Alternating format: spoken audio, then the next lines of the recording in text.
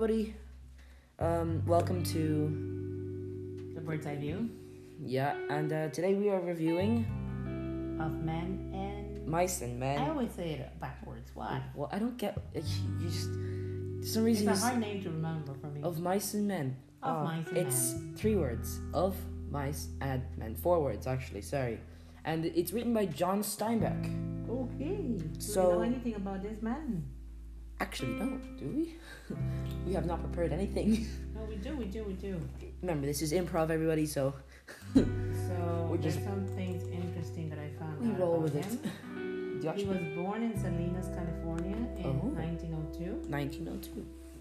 And it says he comes from a very wealthy family, but he was interested in the life of farm laborers.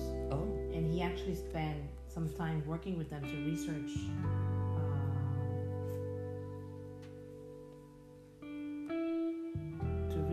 the what's happening in the laboring work in that time in Salinas, California. especially just Salinas, California, or It looked like there. He wrote a number of novels about poor people who work in the land and dreamt about a better life.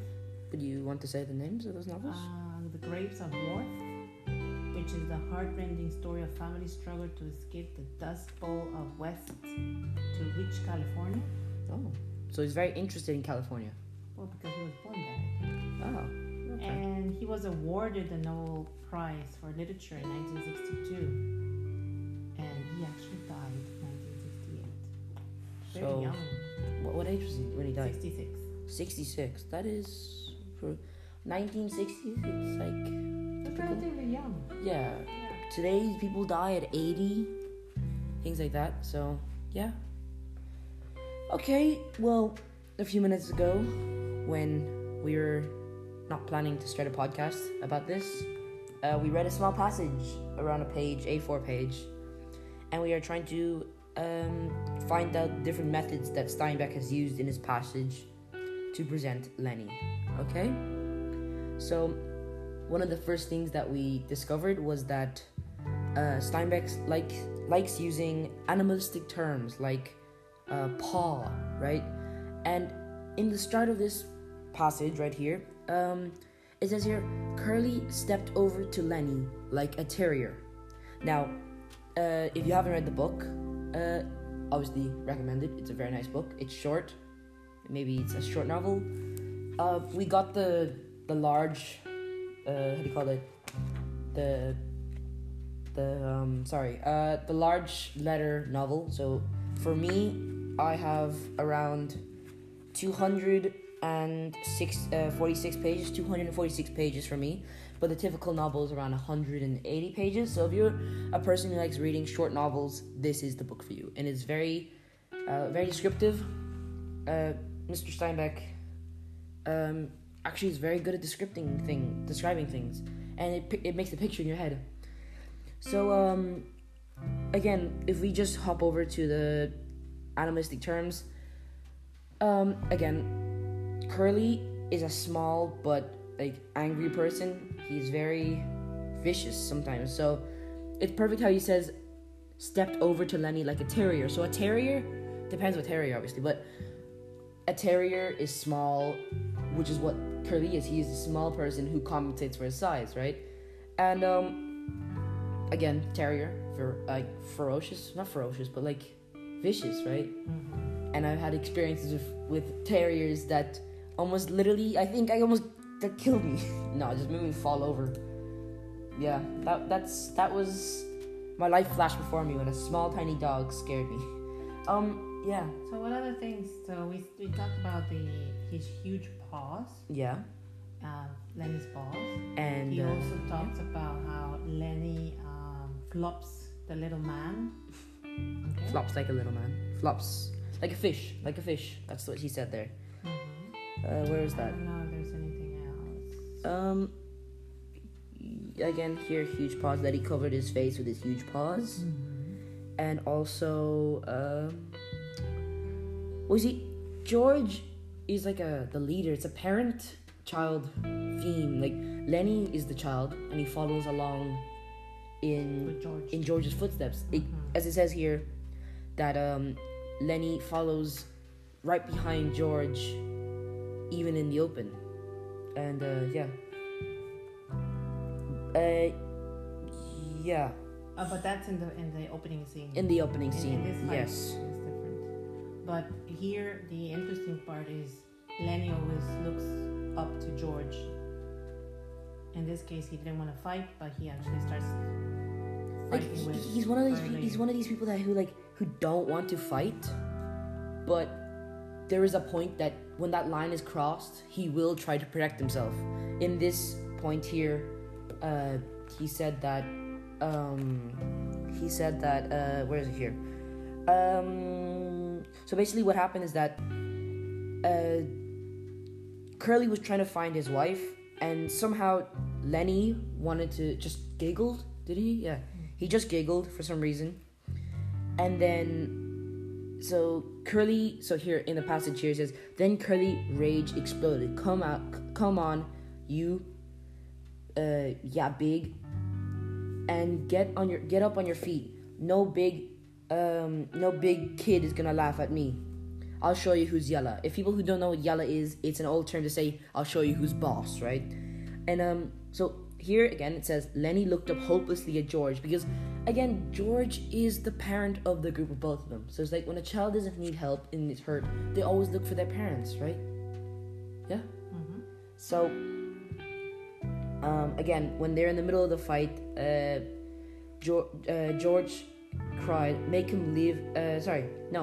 Lenny said that make him leave him alone. So basically, George didn't do anything. Just sat there at the guidelines. Okay. Sat there at the guidelines and basically did nothing until around the end of the fight for some reason. And again, but Lenny watched in terror while the flopping little man who he held. So basically, what happened is that that Curly tried to punch him, but he stopped it. A simple block, right? And straight after that, what happened was that he grabbed it, and Curly wasn't expecting that, wasn't he? No. And then what happened is that something got over Lenny, and he just crushed his hand into a paste, right? And he didn't know what to do, and then he literally grabbed him and held him up, and he started Curly started flopping around like a fish. That is what we're told here. But Lenny watched in terror the little flopping man who he held in his hand. Okay? The next minute, Curly was flopping like a fish on the line. Oh, that's a good one. That is a good one right there. Flopping as a fish on the line. Flopping as a fish. That's the animalistic.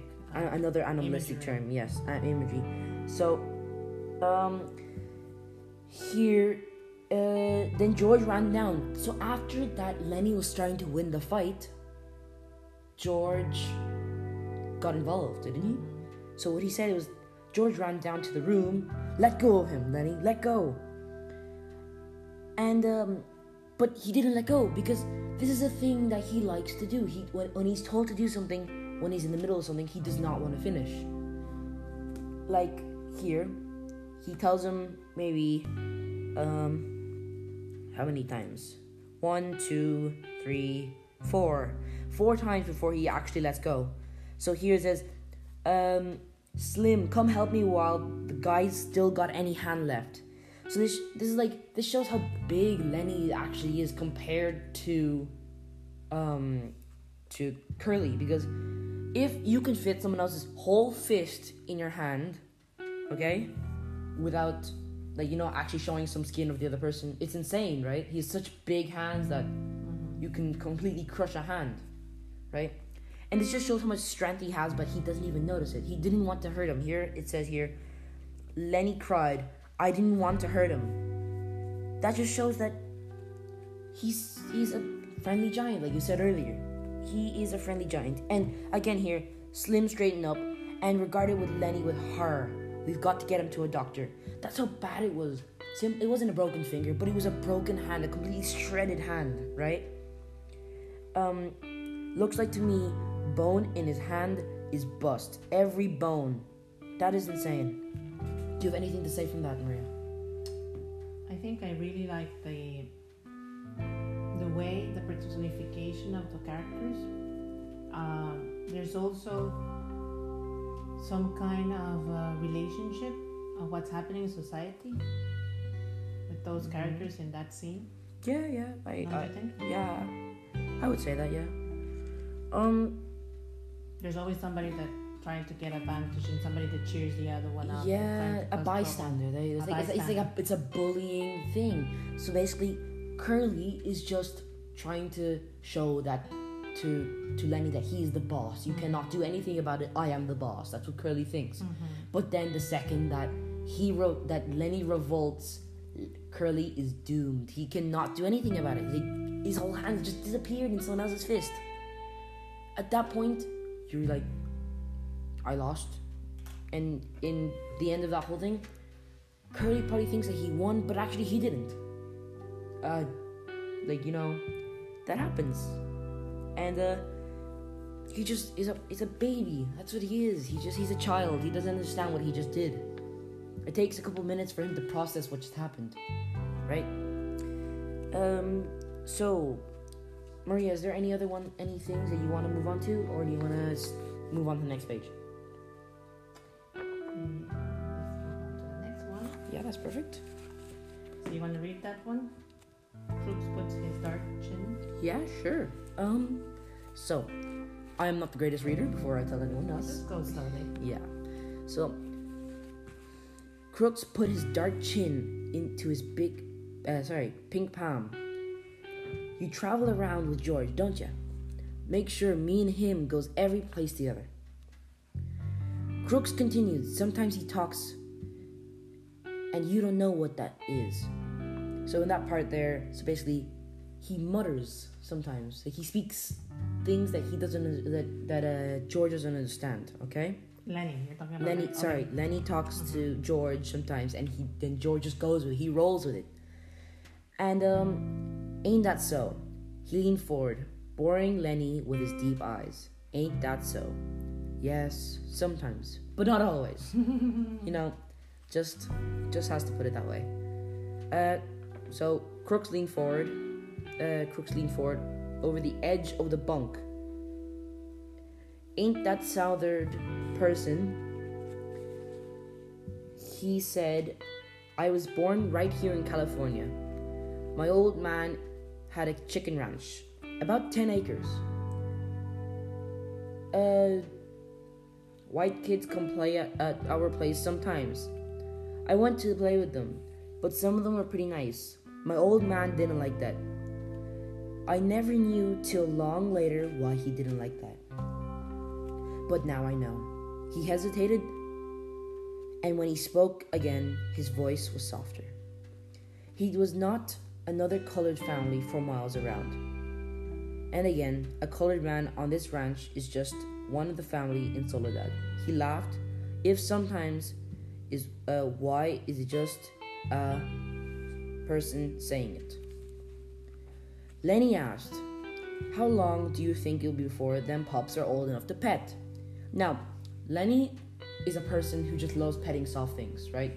It's one of these people who, he has a mental disability, he is big, he doesn't understand anything of what he can do, his potential, that is what we should say. He doesn't understand his potential, so he likes petting soft things. So first, a girl in weed is what we're told first, that he pet her and he caused a big problem there. He touched her. You don't pet the person. Sorry. He touched her dress, right? The fabric, yeah. The fabric. He likes soft things, right? So if you go get like a rag or something like that, not a rag, but like if you feel a carpet, it's nice and soft, right? And for some reason, he has this addiction that he likes it, right? And then when they were going to find a new job because they lost a job in weed because of this incident, So they run away. They run away, obviously, and they got the whole town after looking for them. So they went to Soledad in California, and during the forest, 3 times he found mice, and every single time they probably bit him or something like that, and he squeezed their neck so strong that he just broke the neck. Now, don't go doing this to your hamster or whatever mouse you have, okay? And if you just feel that they have strong bones when they're young, but when they're old, you don't know how old these mice are, but for a young mouse or hamster or something like that is, you have to be that's a pinch, a very strong pinch. So that's kind of insane how you can do that so easily. So let's check what Lenny's asking Crooks now. So how long do you think them pups can be old enough to pet? So, yeah. Well, you can see his disability is tactile, but Yeah, he wants to touch soft things. It's his, like, he likes it, right? At that time, people don't understand those things because those are disabilities that later on people start understanding. Yeah. In the 1930s, it's hard to understand. Yeah, like disabilities weren't like accepted back then. This is Not a disability. yeah, this is post World War II. So like This is more like World War One. Sorry, this is post World War One. The food is scarce. It's 15 years later. No, sorry, no. 1930. 1930. Before. No. It's after the Great Depression, 1928. Yeah, just 2 years after the Great Depression, and So what's 2 years before. What's Sorry. Crooks saying, Birdie? Crooks laughed. A guy can talk to you about anything, and be sure you won't go blabbing. Couple of weeks, and them pups will be right. George knows what he's about. Just talks, and you don't understand a thing. He leaned forward excitedly. This is just a person talking. A busted back person, so it does not mean nothing. You couldn't remember it anyways. I seen it over and over. A guy talking to another guy, and don't make any difference. But if you don't hear or understand the thing that they're talking about or they're setting, still not be. See, this is old slang, so it's just kind of hard to read these days. It's not talking like normal. He was like, it's more like dialect. Like they're writing down exactly what they're saying. So I'm trying to piece the words together here. So it's taking a little while. So, they are setting, not in talking. Mm-hmm. So like a little slash, probably like a G or something like that. So talking. They eat the G. I'm not talking. Yeah, like no, I'm not talking. It don't make no difference. No difference. He excitedly had increased. He pounded his knee on his hand, like a nice good knee slap. You know that ha ha ha knee slap. George can tell you amazing things. George can tell you screwy things. And don't matter. It's just talking. It's just been talking with another guy. That's all. He paused. His voice grows softer and persuasive. Suppose George don't come back no more. Suppose he took the powder and just ain't coming back. What will you do then? This is what it shows, that Lenny is dependent on George. If George didn't come back, Lenny's completely done. He can't do anything. And here, Crooks knew that this is the way that he wants to expose him. That this is his weakness, right? Mm-hmm. This is the only way that he can actually get at him. He's like, this is the way I'm gonna get at you. Like, there's ways that you can get at me, but I know the more weakness. I know that you're mentally not capable of understanding this properly, as just me taking the fun out of you. So what are you gonna do then? He demanded. I suppose George went into town. What's the name? Sorry, I skipped a line. Lenny's attention came gradually to what he had been said. So what? He demanded. I said, suppose George went down to a night that you never heard of him no more. Crooks pressed forward some kind of private victory, right? So this is his only chance to get at the people that, discriminate against them, right? His only chance to get first podcast though is some shivery. So it's the first time that he probably could get back at another person who, their race, oppressed their race, right? So it's their way that they can get at it. So like, remember, this is 1930s. There is racism at these times. This is when racism probably peaked after World War II, after World War I, and Depression, right? So these things happen, right? Mm-hmm. Especially in ranches, as they use them as workers, but without paying them. What do you call? How do you call it again? Forced labor, right? And I suppose George went into town tonight, and he never heard of him no more, and you never heard of him no more. Jux pressed some kind of private victory. Just suppose that.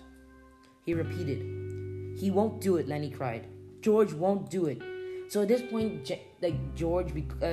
Lenny becomes very defensive, right? He starts like going towards. He's like, no, he's not. He's gonna come back, right? But inside, he's probably telling himself, I need George. No, he has to come back. He has to, right? So then, I've been George for a long time. He'll come back tonight, but with doubt. It's too much for him. Don't you think he will? Don't you think he doubts? He doubts now. He starts doubting. He's like, so, is he so actually? what methods does Steinbeck use in this passage to present crooks? Well, first of all, very racial language, which I will have to censor. Which was used at that time. It was very common at that time, and despectively. So when I say talking like person, if you know what that means, good. If you don't, you'll learn sometime. But that's gonna happen. What else? What else? Well, first of all, again, he challenges Lenny about why his relationship with George is so tight, dearly. Yeah. I think George wouldn't give up their relationship for anything, wouldn't they? Mm-hmm. So they kind of like, why two men traveling together? What's in it between the two? Yeah, what is in it for you? Like, are you making any money out of this? But the whole backstory is just that Lenny's aunt asked George to take care of him for the rest of his life. Yeah. Because she sadly passed away. But Lenny doesn't convey that to George. No. Crooks there. Yeah, he doesn't know. He doesn't actually know. He thinks that just George is just doing this by himself without actually, wanting to, with actually just doing this because he wants to do it. But I can tell you, because their connection grew so strong, probably George forgot about this talk with Aunt Clara. That's her name, Aunt Clara. And they don't give us any description, do they? No, not at all. That's another thing there says they're crooks to Lenny. That George sometimes talks and Lenny doesn't understand what's happening. Yeah, he kind of just rolls with it, doesn't he? He just rolls. He's like, okay, I'm gonna roll with it. His mental development is not as bright,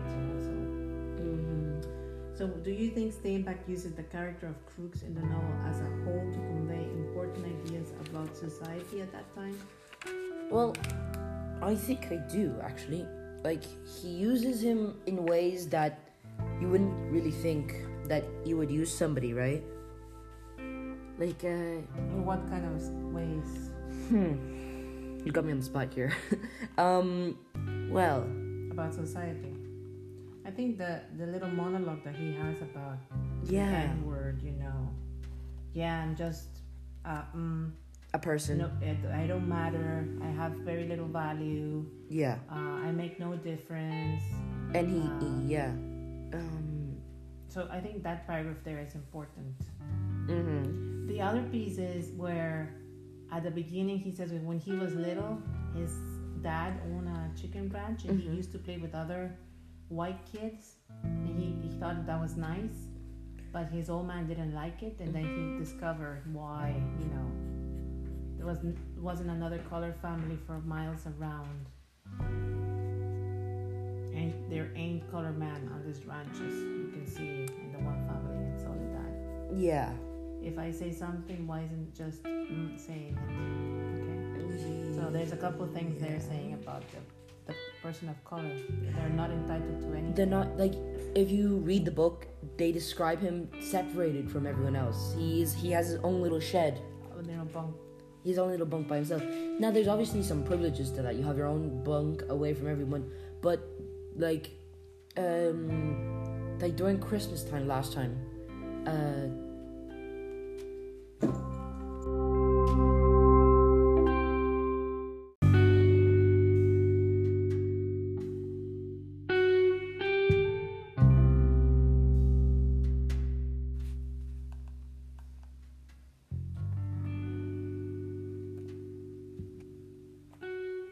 Hello everybody, I hope you are doing well. This is the second segment of Mice and Men. This is the Bird's Eye View podcast.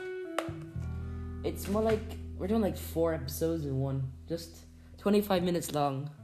Obviously they're gonna be like an hour, you know. No one likes a 20-minute segment. Oh my god, my keyboard. We don't want so basically most of them an hour. If we're tired, 45 minutes. Yeah, okay. So we are back after that short little break of 5 minutes and just rearranging everything, and we are good to go. Okay, so we're retaking of Mice and Men. You said it right. Yes. Haha. Thank you. She learns. So now we're going to talk about the start of the book and the opening scene. So I'm going to start reading that small paragraph. So, the evening of a hot day started the little wind to move among the leaves. So remember, he writes in a very visually descriptive way. Yeah. The shade climbed up the hills towards the top. On the sandbanks, the rabbit sat as quietly as little gray sculpture stones. And then from the direction of the state highway came the sounds of footsteps of crisp sycamore leaves. The rabbits hurried noiselessly for cover. A stilted heron labored up into the air and bounded down the river. You can see the bird coming up and down. Mm-hmm. For a moment the place was lifeless, and then the 2 men emerged from the path and came into the opening by the green pool. They had walked in a single file down the path. Single file. One following the other. Why? It's a parent and child relationship. Remember? Submissive as well. Nanny in the back. Well, for the young viewers who don't know what a submissive is, it's a parent and childhood. More like parent and child following. So each Lenny follows what George does. He tries to mimic what he does. Yeah. And even in the open, one stayed behind the other. Both were dressed in denim trouser and in denim coats and brass buttons. So that tells you they're farming workmen. They're workmen. Both wore black, shapeless hats, and both carried tight blanket rolls slung over their shoulders. The first man was small and quick, dark of face, with restless eyes and sharp, strong features. Every part of him was defined: small, strong hands, slender arms, thin and bony nose. Behind me walked his opposite, a huge man, shapeless face, with large pale eyes, with wide sloping shoulders, and he walked heavily, dragging his feet a little, the way a bear drags his paws. Again, animalistic terms. His arms did not swing at his sides, but hung loosely, and only moved because his hands were pendula. The first man stopped short in the clearing, and the follower nearly ran over him. He took off his hat and wiped the sweatband over with his forefinger, and snapped the moisture off. His huge companion dropped his blankets and flung himself down and drank from the surface of the green pool. Drank with long gulps, snorting into the water like a horse. The small man stepped nervously behind him. "Lenny," he said sharply. "Lenny, for God's sake, don't drink so much." Lenny continued to snort into the pool. The small man leaned over and shook him by the shoulder. "Lenny, you're gonna be sick like you were last night." Lenny dripped his whole head under, hat and all, and then he sat up the bank and his hat dripping down on his blue coat and ran down his back. "That's good," he said. "You drink some, George. You take a good big drink." He smiled happily. George unslung his bindle and dropped it gently on the bank. "I ain't sure it's good water," he said. "Looks kind of scummy." So, what do you think about that small little? Well, not small. It's more like 4 paragraphs of a section of the opening scene so far. You can tell. Just One of yawning them. right there. A little bit. You can Tired. tell. It's what time is it today? It's half seven. You can tell that, Lenny doesn't really know what he's doing. He just reacts. He is thirsty, he drinks the water. He doesn't pay attention if the water is clean or not. And then George just gives out to him. Lenny dabbled his big paw in the water and wiggled his fingers so the water rose a little splashes. Rings widened across the pool to the other side and came back again. Lenny watched them go. Look, George, look what I've done. Very childish playing. Oh yeah, he tries to show off to him. It's like, look what I did. I did something actually. George knelt beside the pool and drank with his hand with quick scoops. Tastes all right, he admitted. Don't really seem to be running though. You never ought to drink water that ain't running, Lenny. He Life said skill. hopefully. You'd drink out a gutter if you were thirsty. Uh-huh. He threw a scoop of water into his face and rubbed it about with his hand under his chin and Who's around this? the back Sorry. of his neck. George. This is George. Okay. Then he replaced his hat, pushed himself back from the river, drew up his knees and embraced them. Lenny, who had been watching, imitated George exactly. He pushed himself back, drew up his knees, embraced them, took over to George to see whether he was all right. He pulled his hat down a little over his eyes, the way George's hat was. So he was emulating. He was copying him, doing the exact same of what he did. So what methods does Steinbeck use in this passage to present Lenny and George? How do you think Steinbeck uses the relationship between George and Lenny in the novel as a whole to convey important ideas about society at the time? Oh, you finished it already? Yeah. You're a quick reader. That's a small one. What do you mean small one? By my calculations, it looked kind of big. I think it was the biggest one actually. First of all, the description of the place, Yeah. it tells you, this is an untouched territory.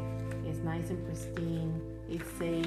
They've been walking. They can rest. They can drink the water. We don't know yet. The other thing is the description of how they're being dressed. It tells you They what are kind. working class, Working right? They are class. working class.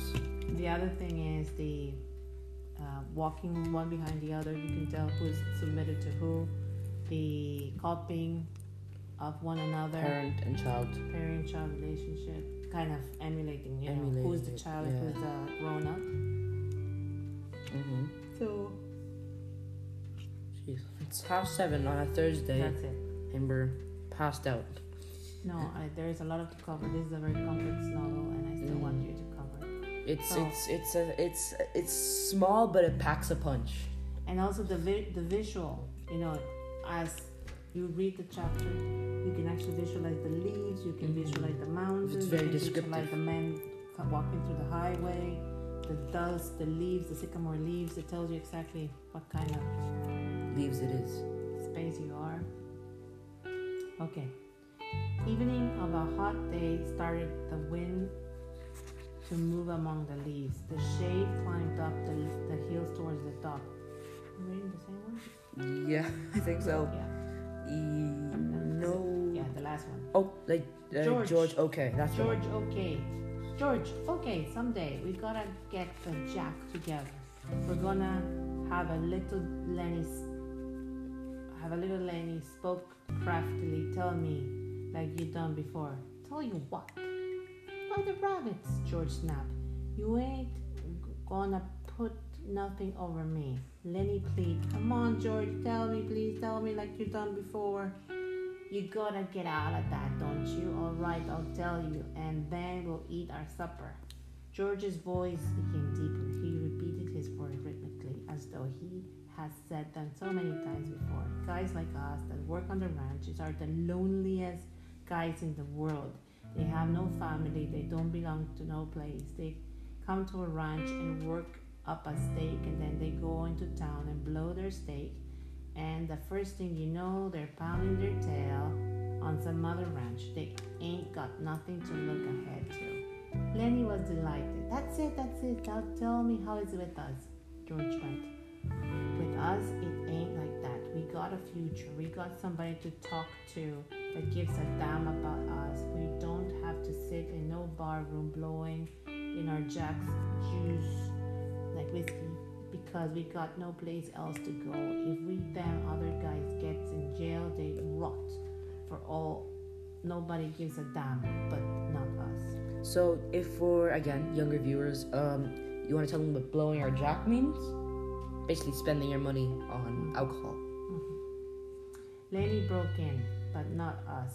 And why? Because I got you to look after me, and you got me to look after you, and that's why. He laughed delightedly. Go on, George. You got it by heart. You can do it yourself. No, you. I forget some of the things. Tell about how is it gonna be. Okay, someday we're gonna get the Jack together and we're gonna have a little house and a couple of acres and a cow and some pigs and live out of the fat of the land, Lenny shouted. And have rabbits. Go on, George. Tell about what we're gonna have in the garden, about the rabbits in the cages, and about the rain in the winter and the stove and how thick the cream is on the milk. You can hardly cut it. Tell about that, George. Why don't you do it yourself? You know it all. No, you tell it. I ain't the same if you tell it. Go on, George. How I get to tend the rabbits? Well said, George. We'll have a big vegetable patch and a rabbit hutch and chickens. And when it rains in the winter, we'll say just the hell with going to work. And we'll build up a fire in the stove and sit around and listen to the rain coming down the roof's nuts. He took out his pocket knives. I ain't got time for no more. He drove his knife through the top of one of the bean cans, saw it at the top and passed the can to Lenny. Then he opened a second can from his side pocket. He brought 2 spoons and passed one of them to Lenny. It's very strong, isn't it? Yeah, that's just the opening scene. Like, that's... Yeah, it tells you a lot. Yeah, just before they go to the ranch. Now, there was one part... Sorry, my voice is cracked there. There was one part there. I don't know. I'll try to find it while you explain what you wanted to explain.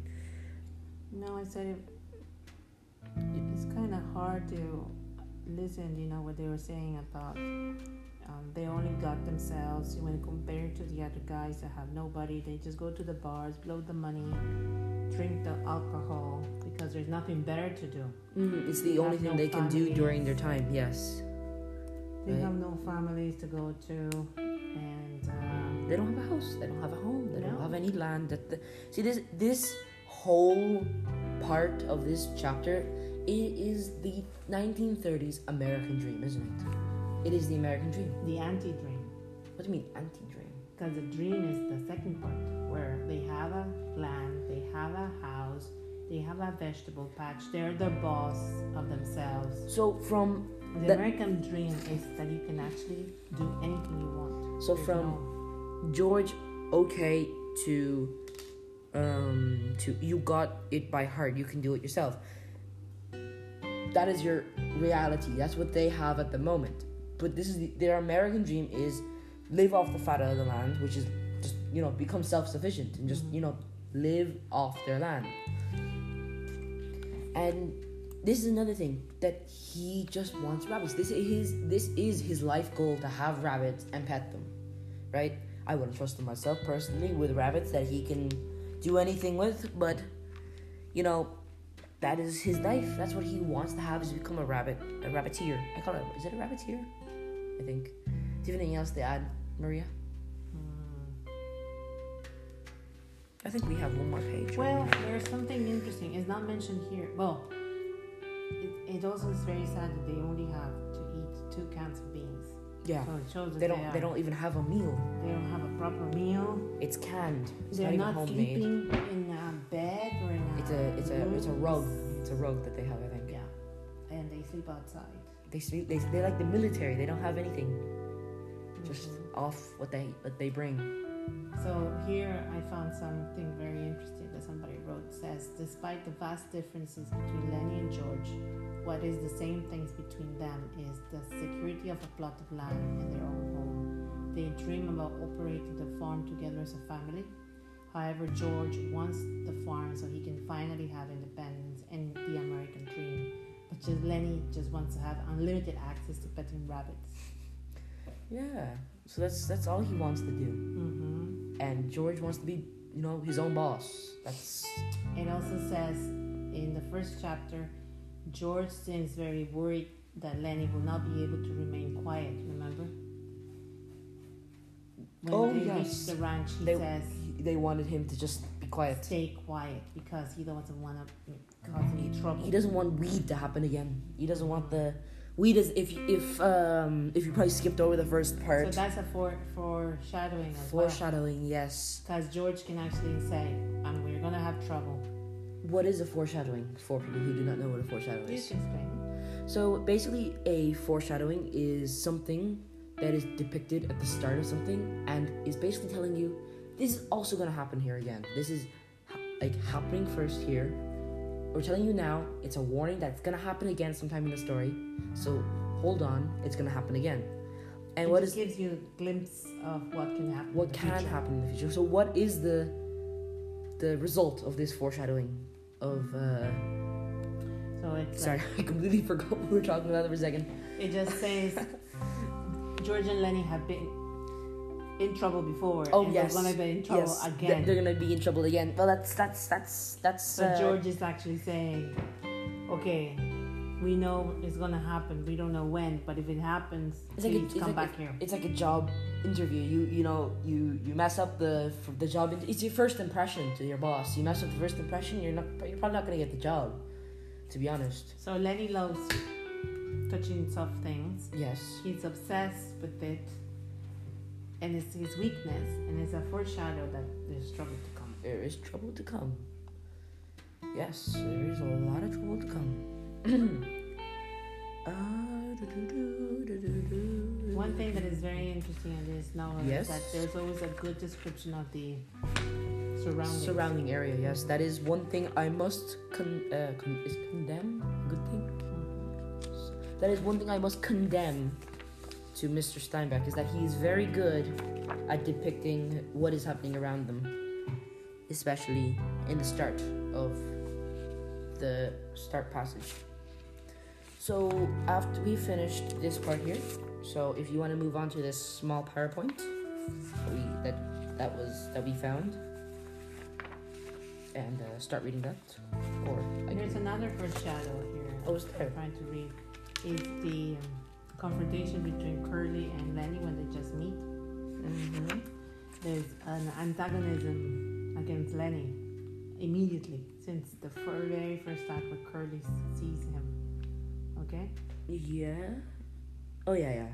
So you can actually tell that Curly and Lenny, that they're inevitably gonna have a confrontation. Okay. So I have here another foreshadowing that we answered earlier, but off the podcast.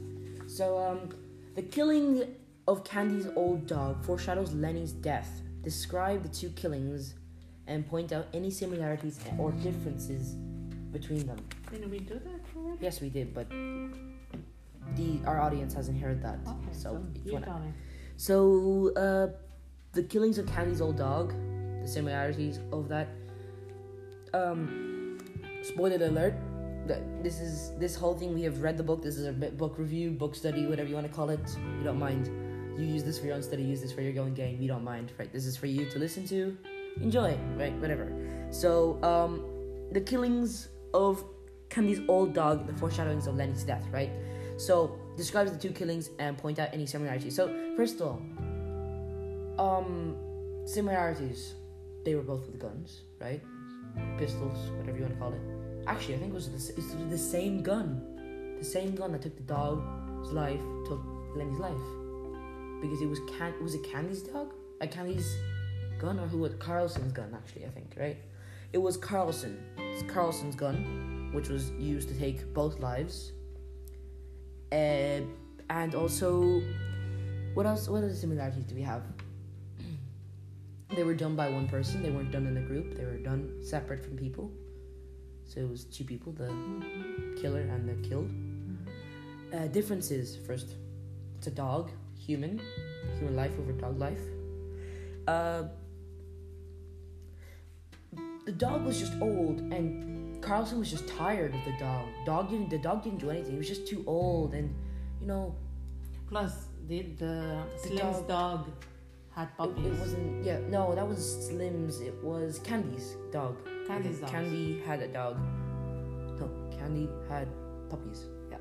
Candy's dog had puppies, has and puppies. he also has dogs. But interesting also there, Antonio, the value of life. He said. Now that we talk about the puppies. Okay. Yeah. Remember he said that the dog had 9 puppies and he already drowned. Oh yes, he killed 4. 4 of them. He drowned 4 of them. Yes. I'm reading here something very interesting. Yes. You can read it if you would like to. It says also there's a scene where George is actually playing solitaire with the cards. George, yes, and he's talking to Slim. Yes. So George plays solitaire, and it's important to note that he plays a game designed for just one person, even though he's never alone in the bunkhouse. Lenny. Yeah. No, sorry. That's my pause. I was showing Maria something that I saw in this thing. Birdie. You need to start Birdie. Okay, we're even now. Okay, sorry. George plays solitaire, and it's important to note that he plays a game designed for just one person, even though he's never alone in the bunkhouse. Lenny will not be able to play cards because he lacks mental capacity. Do you understand that? Yes. So he plays a game of cards, George, for one person because he knows he cannot play with Lenny. Yeah. But also he's playing that same game while he's talking to Slim. Remember he's playing cards while Slim is chit-chatting with him? Yeah. But he's not playing cards with Slim. So it just tells you that it's like a foreshadow that he's going to be alone. Oh, wow. The solitary game symbolizes George's life. He's usually in company with another person, usually Lenny, yet he's entirely alone. The game also symbolizes George's desire to be on his own and free from responsibility of caring for Lenny. The game also foreshadows George's fate when he eventually has to choose to live without Lenny's companionship. So do you think killing Lenny was a relief for George, or kind also a sadness? Both. I think it's a dual feeling. So he has guilt and relief. So the relief of no more responsibility except for himself, and the grief that he just killed his best friend. Well, we don't know his best friend, but his companion. His companion. There's also here George's conflicting feelings about his relationship with Lenny are further demonstrated when he lies to the boss about him and Lenny being cousins. Yeah. Remember? He didn't want to say they were not related. Oh, yeah. Because at that time, 2 men that are not related is very weird. Yes. To be traveling by themselves or having a relationship. Back then, yes. Mm-hmm. But today, it is completely fine. So other men cannot accept a close relationship between 2 men who are not related. George is often also confused by his attachment to Lenny. However, he feels compelled to care for Lenny and he enjoys his companionship even when Lenny does not seem useful. In this respect, George is determined to care for Lenny in the same way Candy is doing it with his dog. Oh. It's a parallel. It's foreshadowing because... Is it a foreshadowing? Would you call it foreshadowing? Okay. So, yeah. Oh, gosh. So, anything else you want to pick on that topic before we take a small break again? Can you believe we've been talking for 25 minutes already? Again? So far we've talked for 50 minutes already? It's amazing how that podcast just flies by, right? Okay, so I didn't know there was a whorehouse in the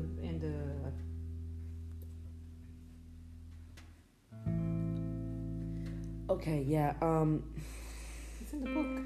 Yeah, we're gonna take a break now. We'll be back.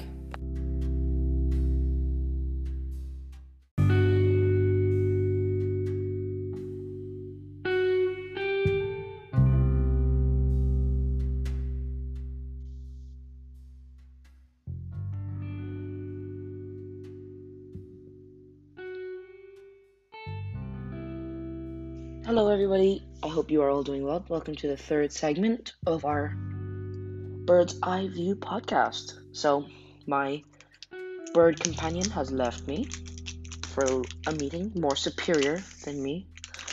No, that's a joke. So, we are doing analysis for the last 10-15 minutes. I want to try to go as quick as I can so I can get this under maybe an hour and 15 minutes, somewhere around there. So,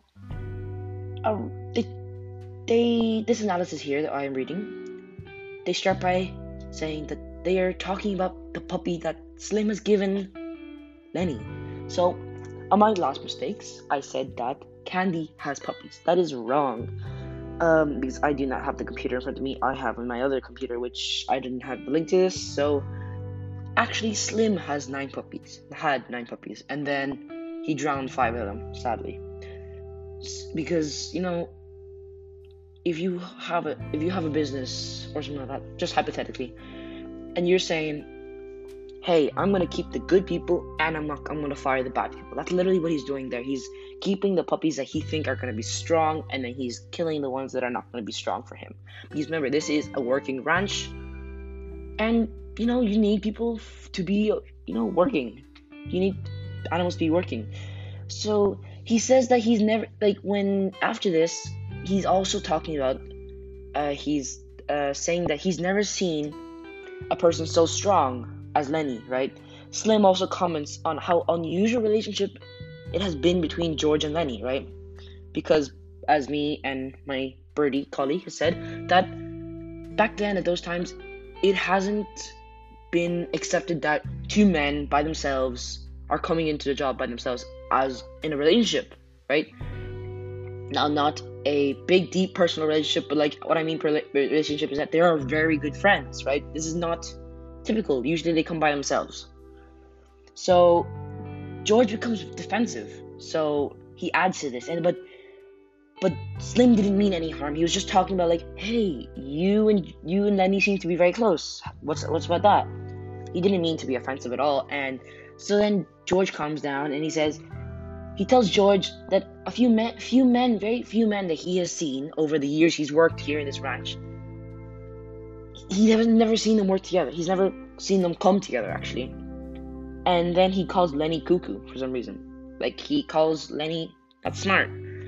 So then after that, George tells him the story about why is he with Lenny. It's because, basically, in abbreviation, when Lenny's Aunt Clara died, Lenny began traveling with George. George tells Slim that he used to play jokes on Lenny, and it was easy because Lenny was dumb to defend himself, right? Lenny was strong, which he could have crushed George, but instead, no matter what he did, he never got mad at him, which is amazing, right? Because no matter what he did to Lenny, he would never be angry at him, right? So, yeah, it's amazing how someone could be so peaceful, right? Now, Lenny jumped in one day Lenny tried to impress a bunch of men by telling Lenny that he could jump into the river. The man didn't believe him. He was like, nah, that's never gonna happen. And then George just wanted to show off, and he said, Lenny, jump in the water. And guess what Lenny did? Lenny jumped in the water, but he couldn't swim, and he nearly drowned. So then, from then on, what's his name? George never played tricks on Lenny again. Slim agrees that Lenny is a nice man and says that that one does not have to be smart to be a good person. Now that's some wisdom right there, people.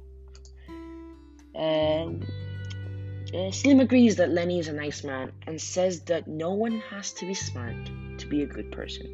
Everyone be smart. Everyone be kind to everybody, We're in the middle of a pandemic. What else are we going to do? We're sitting at home, or depends where you are. Sometimes some places you're doing great, But here in Ireland, we're doing okay. We're not really good. We're, doing good. So then George explains to Lenny, that the girl in the red dress, George George tells Slim that what Lenny did in weed. Okay, so if you forgot on what happened, was that he basically touched a girl's red dress, and she kind of just freaked out. She's like, "What are you doing?" And then she told her to stop. And Lenny didn't understand what stop means. He's a person that doesn't understand what stop means. Like, when you tell someone to stop, they just don't stop. That is what Lenny is. And then the girl became scared and screamed. When the screams confused Lenny, he reacted and held even tighter, right? George had to hit him over the head with a fence picket. A fence post, if you're in Europe, or whatever you want to call it, right? To release the girl. That is insane. Why would you hit your companion with a fence post over the head? Okay. So the girl told the authorities that Lenny touched her inappropriately. Now, so basically, she told the popo that Lenny touched her inappropriately without her consent. Oh my god, Lenny, why? You have to ruin everything. They had a good time, but no, it has to ruin it. And so, like, my reaction on that is just okay. So first of all, never lie, because I'm not sure what happened to the girl after, but I kind of want to find out. But then the girl, oh my gosh! So the men in weed were sent out in a group to find Lenny and kill him or hang him, right? So they wanted to basically make him pay for his. Now, how do you do those things? The two fingers, the rabbit fingers that you do to your friends, that stuff. That she told them that Lenny touched her.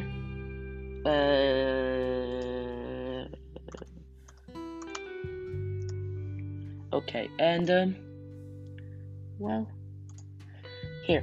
So then, can you believe Lenny and George hid in an irrigation ditch? So basically, irrigation ditch is when there's a lot of water when it rains a lot, and the water goes into a ditch or like a pit, whatever you want to call it. When it got dark, they ran out of town. Okay? Lenny, just while they're talking about that, Lenny comes into the bunkhouse, hiding the puppy. This is how much he loved the puppy, that he even hid it in the bunkhouse when Lenny told him not to. He lies to George about telling, he lies to George, telling him he does not have the puppy. But George makes him take the puppy back into the barn. Now, this shows that Lenny is lonely. Like, he's lonely. Even though he has George, he is lonely, which is kind of sad, right? Like, even when you have a companion, you're sad. He tells Lenny that the puppy needs to be with its mother. And Lenny agrees and returns the puppy and leaves. Slim says that Lenny is just like a kid, and George agrees. Now, again, kid-parent friendship. That is always the story in this part here. Now, another big factor here, Carlson tries to convince Candy to shoot his own dog that he has had for so many years, that he is so old that he can be smelt from 200 feet away. That's what he says here. And any use of that animal is suffering it. What? So basically, when it's saying here, if you ever use that animal to work, you're making it suffer, right? So, I don't know. Like, I feel like you should just leave the dog. I think the whole big thing was just that he didn't wash the dog. So here it says, Candy does not want his dog to be killed. He says that his dog has been with him since he was a pup. Carlson persists, and when Candy says he cannot shoot the dog, Carlson offers to do it for him. Now, this part here, I am highlighting it in green because, you know why? I'm giving you 5 seconds to say what I was gonna say. 5, 4, 3, 2, and 1. I know I can't fast, but I'm trying to get things done. So this is a foreshadowing for Lenny's death in the end of the book, right? Candy does not want to kill his own dog. He says that he has his dog since he was a pup. Carlson persists, and when he says he can't shoot his own dog, Carlson says he'll do it for him. Now, Slim tells Candy that he can have one of his new pups, right? So, replace it, that's what he thinks. He also tells Candy that Carlson is right, and he hopes that he had hoped that if he becomes old and crippled, that somehow he will shoot him. So basically what he was saying there is that when he becomes old, when the dog becomes old, that then Candy will actually try to shoot him. Because imagine, hopefully this doesn't happen to you, but imagine that your dog is old, crippled, and it's not even washed, it's dirty, it stinks, right? And it's maybe 15 years old, and that dog lives 20, right? Has 4 years left. But if you really care about your dog and you want to put it out of its misery, like it's in pain, it has a broken leg, something like that, right? You're gonna put it out of, obviously broken leg is big. If it has cancer and it's not fixable and they can't take the tumor out because it's in their brain or something like that, that is so painful for an owner. As an owner who's lost their own pet, I've lost a pet. I grieved for maybe 2 or 3 months. It was incredible over just a hamster. That's how much I really cared about my pet. And then Carlson comes up and just tells him, "I'll shoot your dog for you." Just that is just depressing. Just to listen, not just to listen or just read. It hurts sometimes. The men change the topic and begin a new conversation, but Carlson will not stop talking about his stinking dog. See, this is how much he loves his dog, that he just doesn't stop talking. He really cares. Finally, Candy agrees that Carlson can shoot the animal. Carlson takes the old dog outside. Slim reminds him to take a shovel. Candy lies on his back, staring at the ceiling, not talking to the other men. Slim tells Candy that he can have any of his new puppies that he likes, but Candy does not answer. They hear a shot. Everyone looks at Candy. He rolls over, facing the wall, and remains silent. Now, the reason I said that nice and soft is because, that's a sad moment in the book, but also foreshadowing what is going to happen to Lenny in the start of the book. Okay, so another ranch hand, Whit, and George plays cards. I think when they mean Whit, they mean what's his name? Slim. So I'm not sure if it's Whit or Slim. Now that's gonna confuse people, but I read the book twice and I do not remember a person called Whit. So I don't think it's Whit. But okay. Another ranch hand, Whit or Slim, and George play cards as they discuss Curly's wife. Ooh, this is interesting. George says that she's going to make a mess, and they are going to be in a big mess, in a bad mess about her. She's jailbait, and jailbait all set on the trigger. Okay, so that small point there. They are degrading a woman. Now, if you've read the book, I keep saying if you read the book, if you haven't, it doesn't matter if you haven't read or not. This is literally talking the whole book in maybe an hour, right? So basically,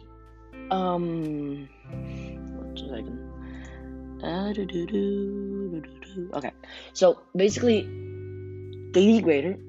She's only mentioned 3 times in the book, in 3 different scenes. She's mentioned a bunch of different times, but she's only shown 3 times. Not shown, but said 3 times, right? So, Whit invites George to go to a invites George to go to a let's say goes to a I don't want to say the word. It's just that goes to a cat house. That's the word. And to the next night. There are 2 cat houses in the town, Whit says. He prefers old Susie's place to Clara's because Susie cracks jokes and lets the men hang around and drink. George says he will go look at the place, but he cannot afford to pay for pleasure. But he and Lenny are saving money. Lenny and Carlson enter together. Curly bursts in the room and asks if the men they have seen their wife. They say they have not seen her. Then, this is where the beef happens, right? So, if I'm just gonna grab if I have it here. Is it draw? Is it in draw? Is this one? Draw. I am trying to draw that. That's white. That's thick. There you go. That's too thick. There you go. Where's that?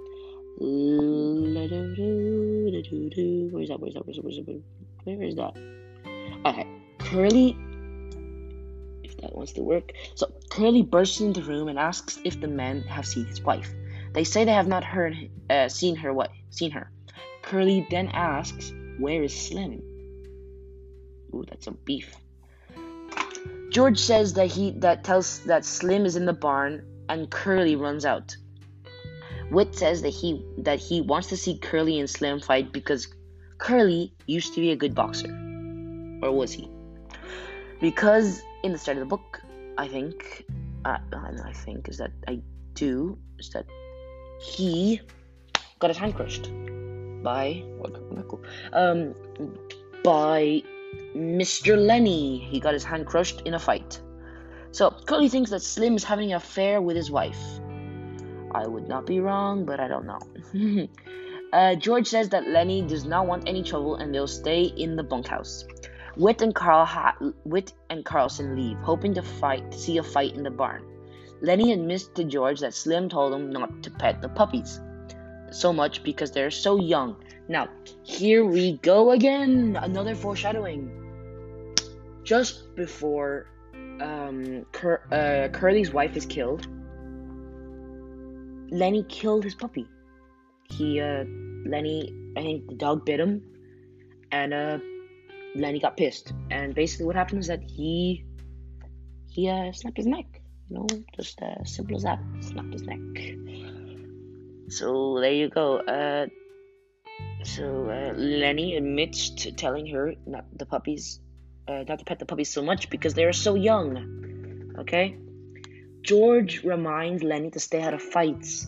Lenny agrees, and he does not want any trouble. George mentions Curly's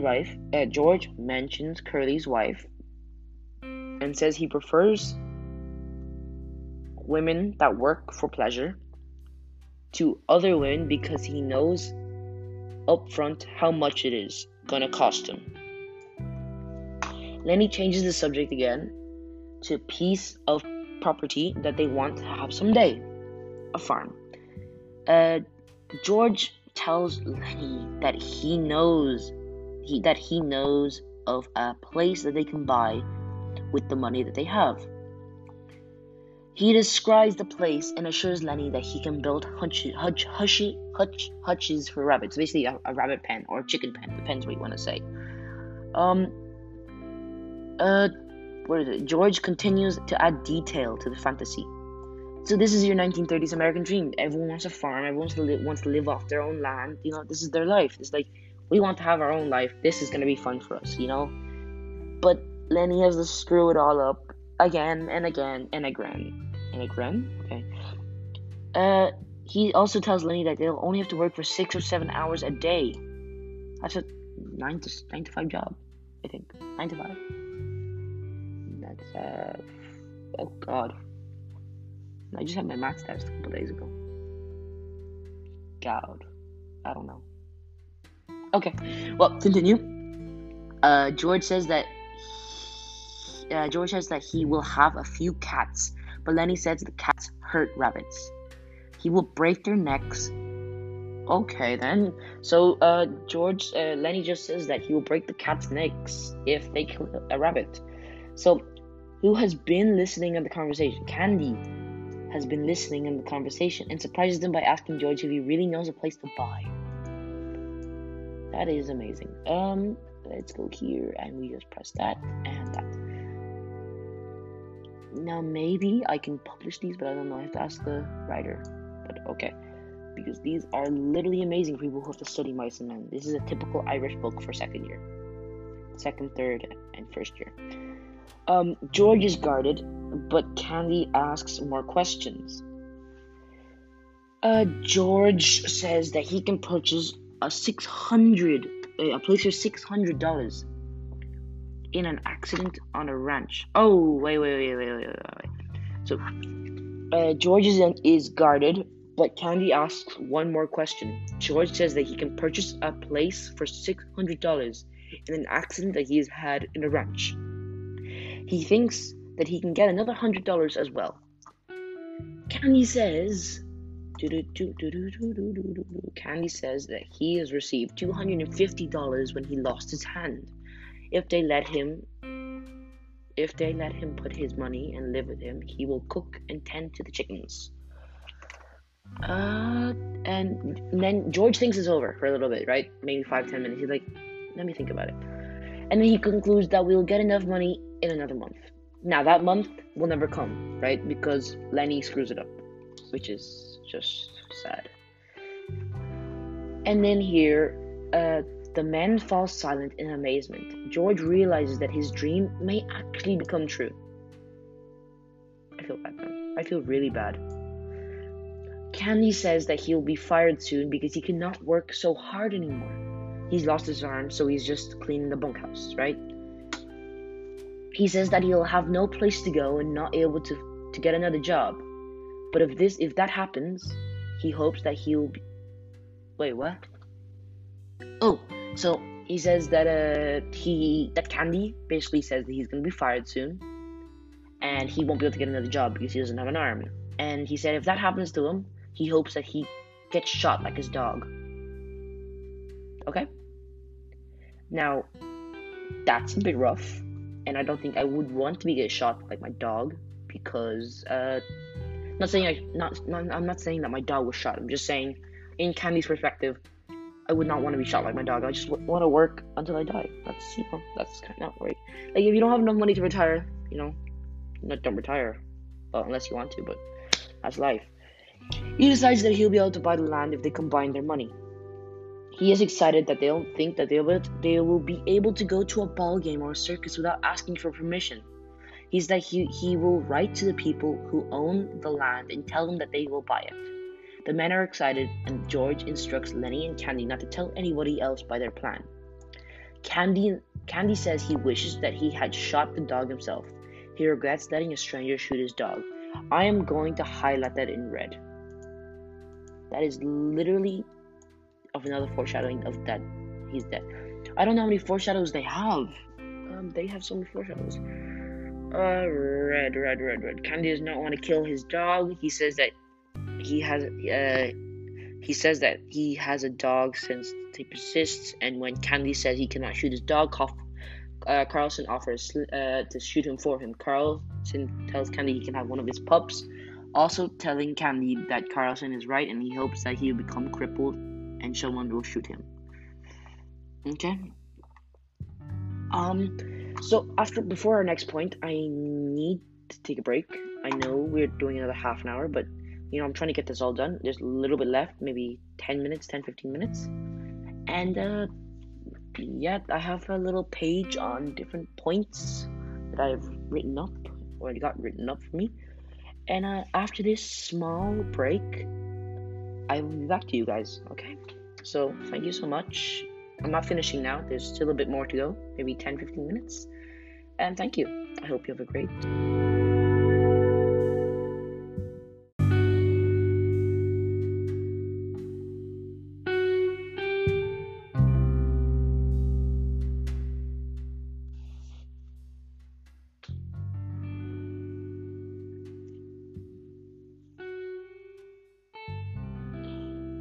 Hello everybody.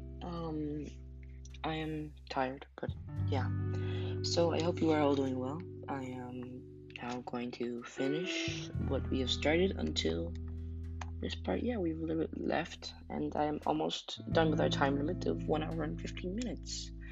So, what I think, I haven't listened to it, but what I think we have finished on is Candy says that he wished that he shot his dog himself. So, Curly comes in and followed by Whit and Carlson. Curly's apologizing, saying that he did not mean to question Slim about his wife. So, at least Slim is a bit. No, not Slim. Sorry. At least Curly is a bit apologetic, you know? So then here it says, Carlson says that says Curly should be forbid his wife from coming around the bunkhouse. The man gang up on Curly. Even Candy teases him about the glove full of Vaseline, which is used to touch his wife. Suddenly, Curly sees Lenny, who is smiling over the plan to buy a property. Curly's accusations of Lenny laughing at him confuses Lenny. Curly punches Lenny several times, and Lenny begs him to stop. George yells at Lenny to defend himself, but Lenny continues to take a beating until George again tells him to fight back. Then Lenny grabs his arm. Well, Lenny grabs Curly's arm and then crushes it. He refuses to let go until George slaps him. Now, as you saw with the lady in the weed, the only way that he could get Lenny off, hit the girl, was by hitting him with a fence post, right? So here we see it again. He refuses to let go until George slaps him in the head. There you go. There is another, well, we won't say foreshadowing, but probably like is there a word of aftershadowing? I don't know. Basically, where it says on the top up there, where it says that he had to hit him with a fence post, that was the foreshadowing of this. Lenny has broken every bone in Curly's hand. Imagine the pain that you must go through when all your bones in your hand are broken. Oh my gosh. Slim tells Curly that he is so injured Slim tells Curly to say that he was injured in a machine or accident, or they'll tell everyone what really happened. Curly agrees. Now this part here, Slim tells Curly. Sorry, I'm just trying to highlight that so I can have it here. So there you go. So Slim tells Curly that he got injured in a machinery accident, or they'll tell everybody that he got beaten by Lenny. Oh my god, I'm so sorry. That was loud. That was my phone. It just fell. Well, you see, that's Curly's ego there, right there. He's worried that people are gonna think that he's weak, right? So George confronts Lenny straight away and telling him that the fight was not his fault. Lenny asks if he can still tend to the rabbits. Now, my gosh, here we go. Lenny asks if he can still tend to the rabbits. That is Lenny's goal. That he wants to tend to the rabbits, right? So if we just click here and just like blue, and we go to Lenny, this part here, and we click all of this and here. So it's kind of dark. Oh my gosh.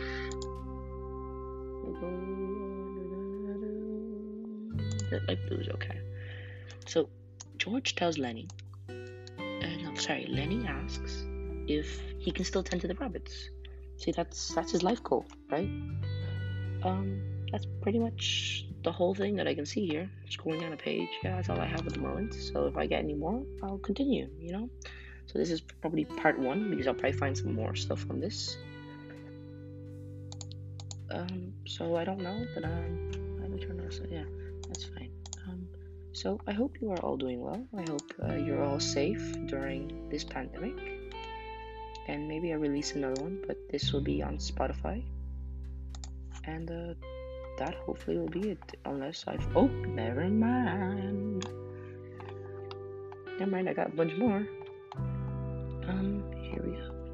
I'm guessing we do a little bit more. Maybe I might just post this one, so it's like a break. So I'll post this one first, and then I will redo chapter 4, and I think there's more.